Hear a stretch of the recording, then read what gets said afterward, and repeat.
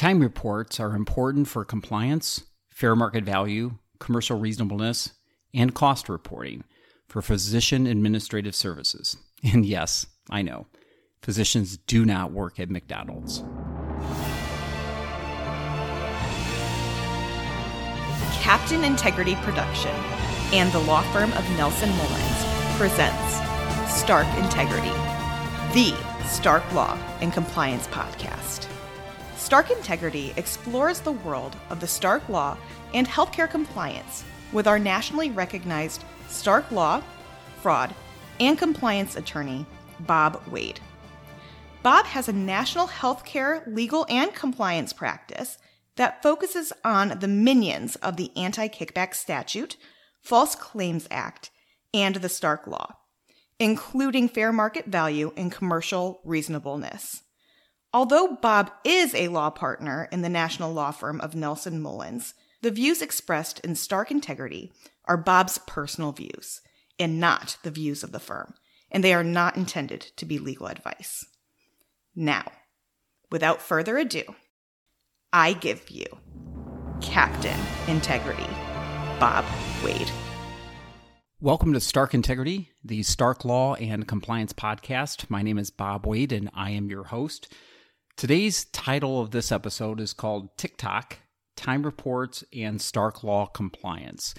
And when I was in-house, and especially outside counsel, I get a lot of questions about time recording for physicians.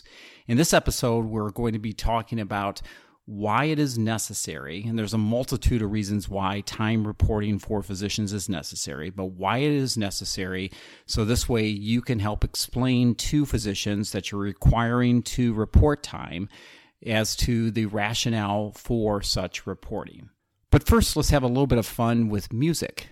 Time is a frequent topic of music.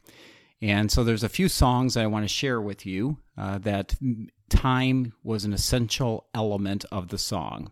So I'll take you back, going to sound like Casey Kasem, but take you back to 1976. So March 12 of 1977, this song reached the number 2 spot. So in 1976, the song was issued by the Steve Miller Band, and it reached number 2 on the Billboard on March 12, 1977.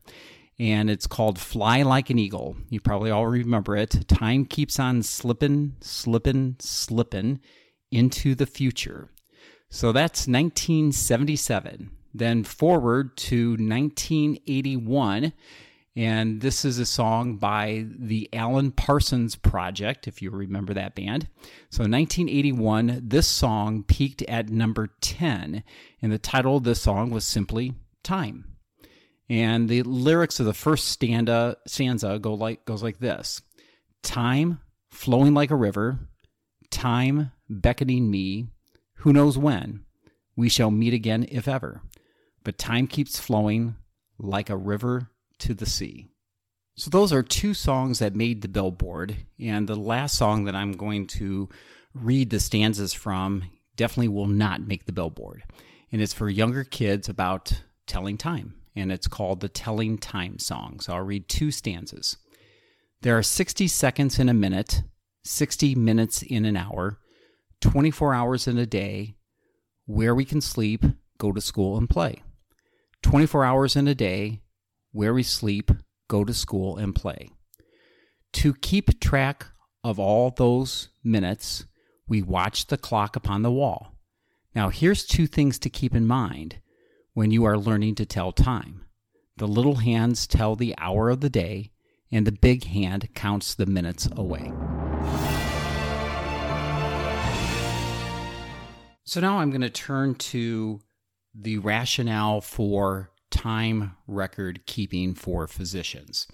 And I hear it frequently from physicians that they did not go to medical school to keep track of their time. That's what lawyers do. And that they don't work at McDonald's, hence the teaser at the very beginning. Because you typically think that it's more of people who are paid by the hour that have to keep time. and physicians generally do not work by the hour. They're more quality and outcome based. So I can definitely empathize with physicians who are listening to this podcast and take that position. But there are generally 4 reasons why physicians need to keep track of administrative time. So here, when I'm talking about administrative time, let me set this in context. This is time for the performance of non-clinical services, usually. I mean, there are times where a organization will pay a physician by the hour for their clinical time. But for the most part, I'm going to be focusing on the record keeping of time for physicians who are performing administrative non-clinical services. Because frankly, if a physician's performing clinical services and being reimbursed by applicable payers through their evaluation and management coding, there is usually, and there are obviously exceptions like the shared service, but there are usually not time requirements for those services because it's more of the outcome and the level of service that's actually provided to the patients. So the 4 general reasons for keeping administrative time for a physician is, and I'll go into some detail on these, is number 1 is cost reports. So for those organizations that are paying physicians for administrative time, there is a cost report requirement. Secondly, commercial reasonableness, making sure that the services that are being compensated are deemed to be commercially reasonable. There's fair market value, and then just compliance generally. Then I'll talk a little bit further in the episode about the process for keeping the time, because there's an art form with respect to time recording. So the first area is the Medicare, Medicaid cost reporting requirements for time studies. A time study is used to measure how time is spent over a given period of time on predetermined categories based upon cost reporting. And so there is a general rule found at 42 CFR 415.60 that's called the allocation of physician compensation costs. And basically what it says as a general rule, each provider that incurs physician compensation costs must allocate those costs in proportion to the percentage of total time that is spent in furnishing each category of services amongst, and then there's the categories. Physician services to the provider, and that's in section 415.55, and physician services to patients, that's 415.102, and activities of the physician such as funded research that are not paid under either Part A or Part B of Medicare. So Part A time is considered to be the facility cost for rate setting.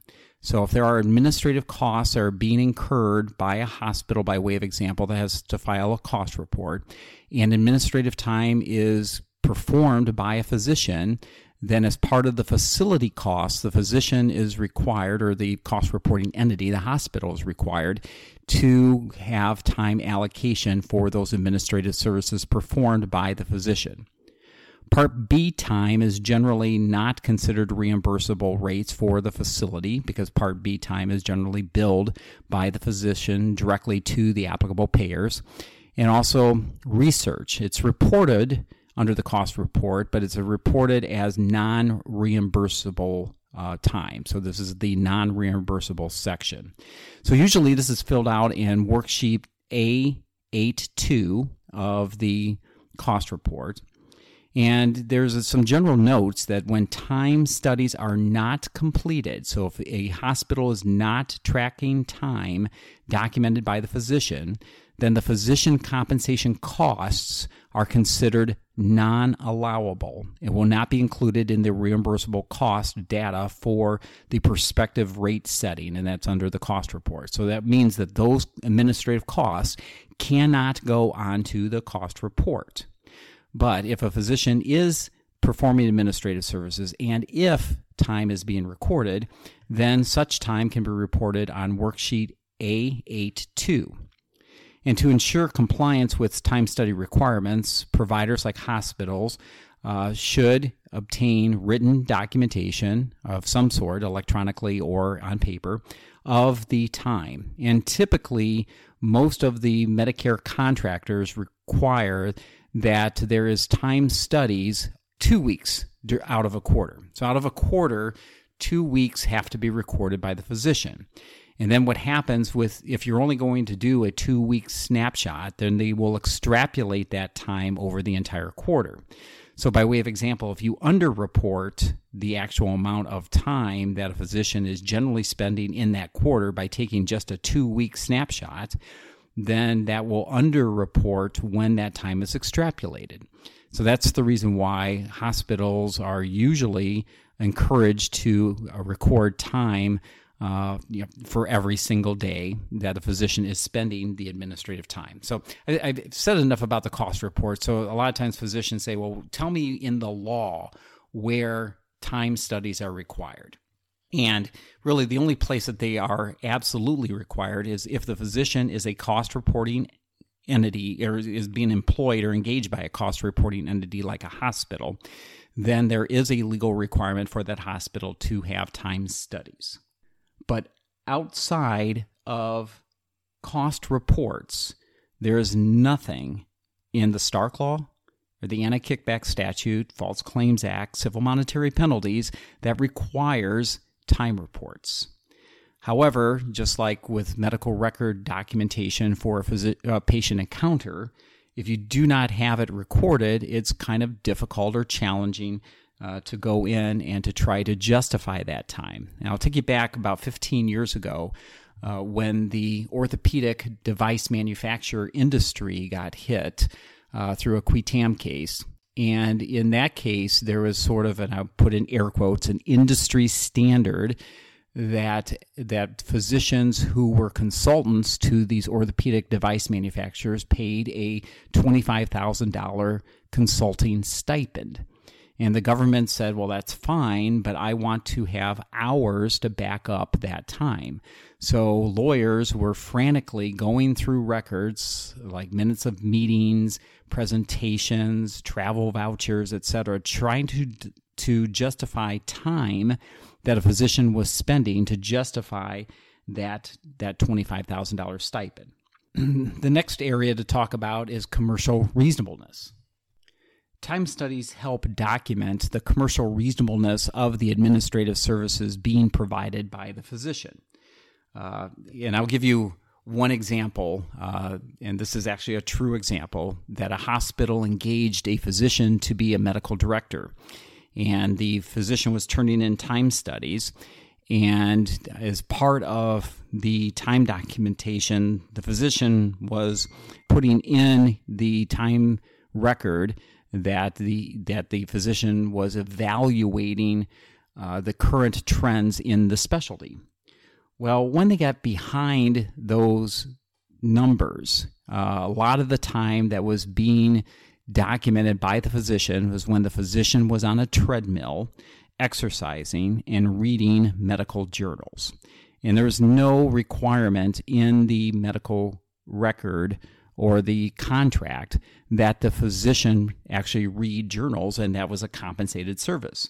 So there's definitely things that you do want to do to make sure that the services are commercially reasonable. You want to make sure the physician's not attending too many meetings, attending meetings that are not necessary, or that the physician is truly there as a medical director, if this is a medical director compensated service.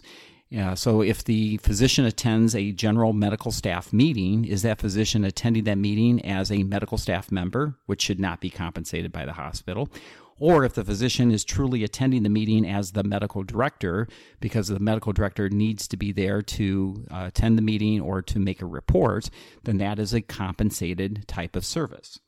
So things that are generally commercially reasonable are like the review and drafting of policies and procedures, medical record reviews, strategic planning for the hospital, quality oversight, meeting accreditation standards, department meetings, training and education, not only for the staff, but also for other physicians and possibly the community, providing financial oversight with respect to the operation of the department and budgeting, and also the oversight and review of purchases, like purchases through device manufacturers or pharmaceutical companies, community outreach, or also board meetings.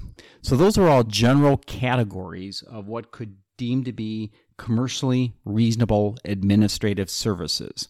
So outside of that context, that becomes a compliance issue as to whether or not those services are deemed to be commercially reasonable.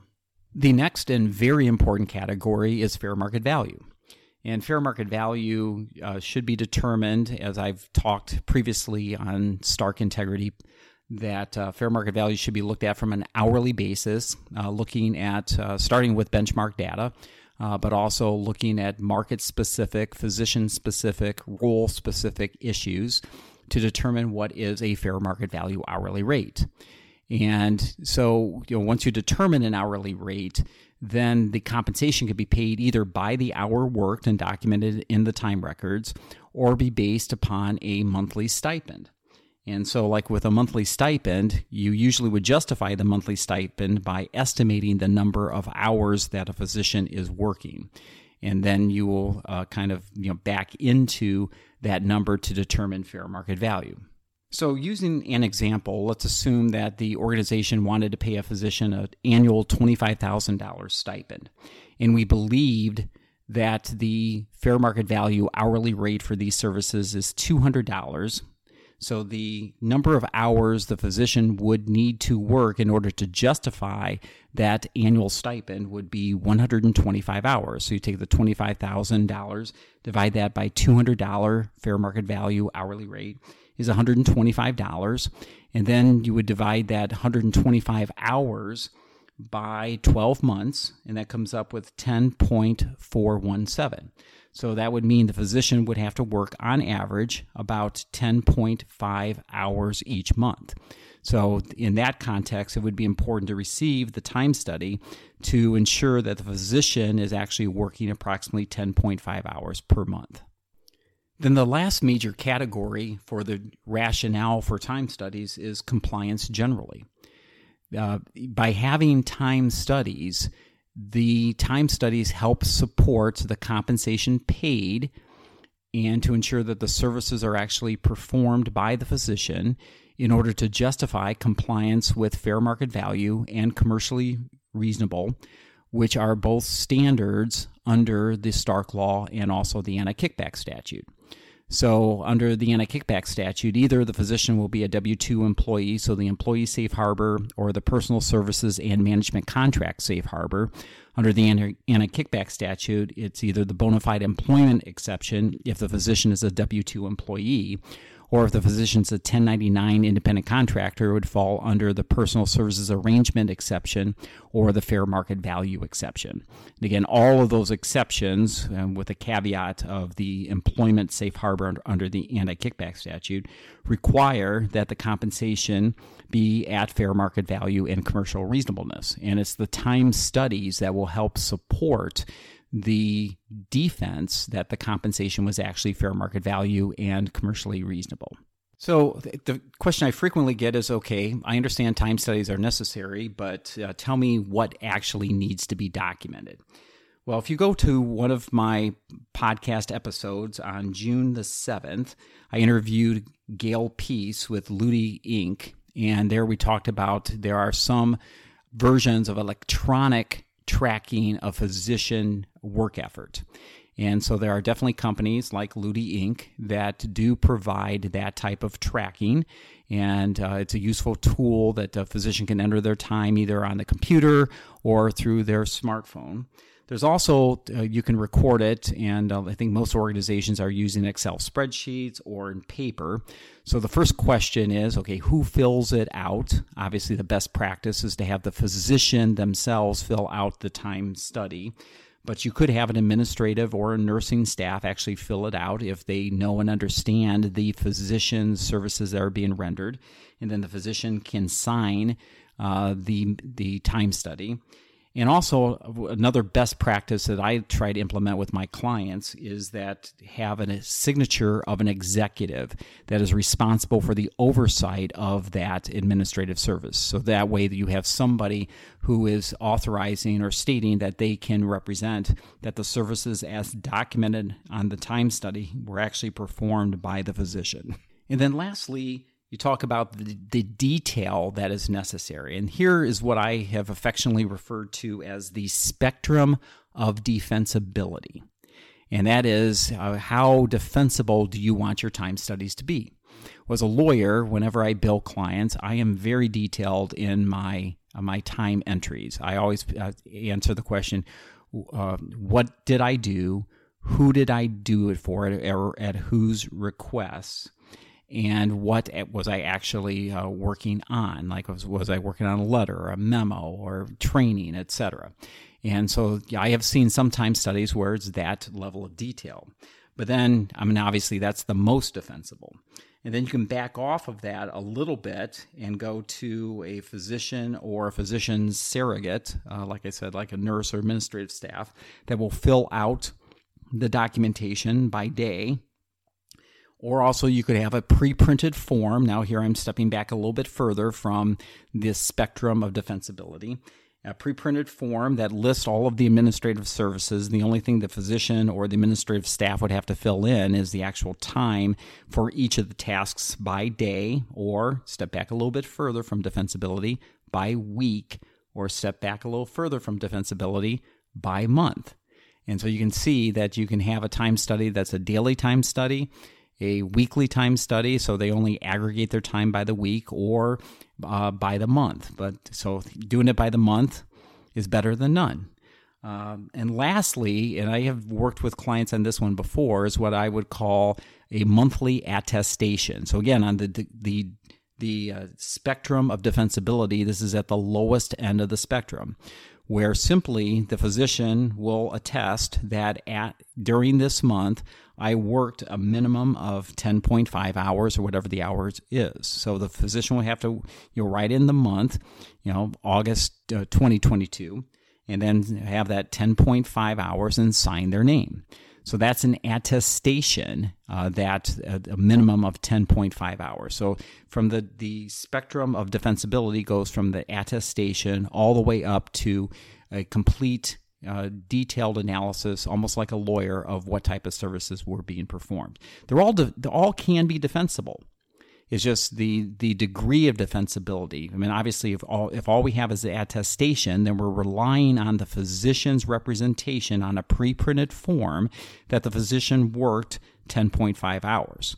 And then the whole defense would be around whether or not there was justifiable reliance on that physician's signature on a single page attestation, and is that physician reliable with respect to that attestation. So this brings us to the 3 Captain Integrity punch points for today's episode. Captain Integrity punch point number 1 is that time studies are required for cost report purposes. If those costs are going to be part of the administrative costs of the hospital for Part A, then there is a mandated time study, and the minimum is that you need to have time studies at least for 2 weeks out of every quarter. Captain Integrity punch point number 2 is time studies are necessary in order to meet commercial reasonableness standards. Are the services actually justifiable services to be compensated at a physician level, as well as fair market value in order to comply with the requirements under the Stark Law and the Anti-Kickback Statute. And lastly, Captain Integrity punch point number 3 is the spectrum of defensibility, that you can defend a monthly attestation where a physician simply signs their name and it's pre-printed the number of hours that the physician worked during the month, but that's at the low end of defensibility, but it's preferred as a best practice that you would have more vibrant detail regarding the task performed by the physician during that month. I hope you enjoyed this episode of Stark Integrity, the Stark Law and Compliance podcast. If you have any questions regarding this episode, the Stark Law, or healthcare compliance, you can contact me at bobwadecaptainintegrity@gmail.com or my law firm email address at bob.wade@nelsonmullins.com. You can review this and any other episode of Stark Integrity at the Captain Integrity website at captainintegrity.com. You can also follow me on LinkedIn under Bob Wade. I hope the 3 Captain Integrity punch points will help you with the Stark Law and compliance. In closing, remember that integrity depends on you and me.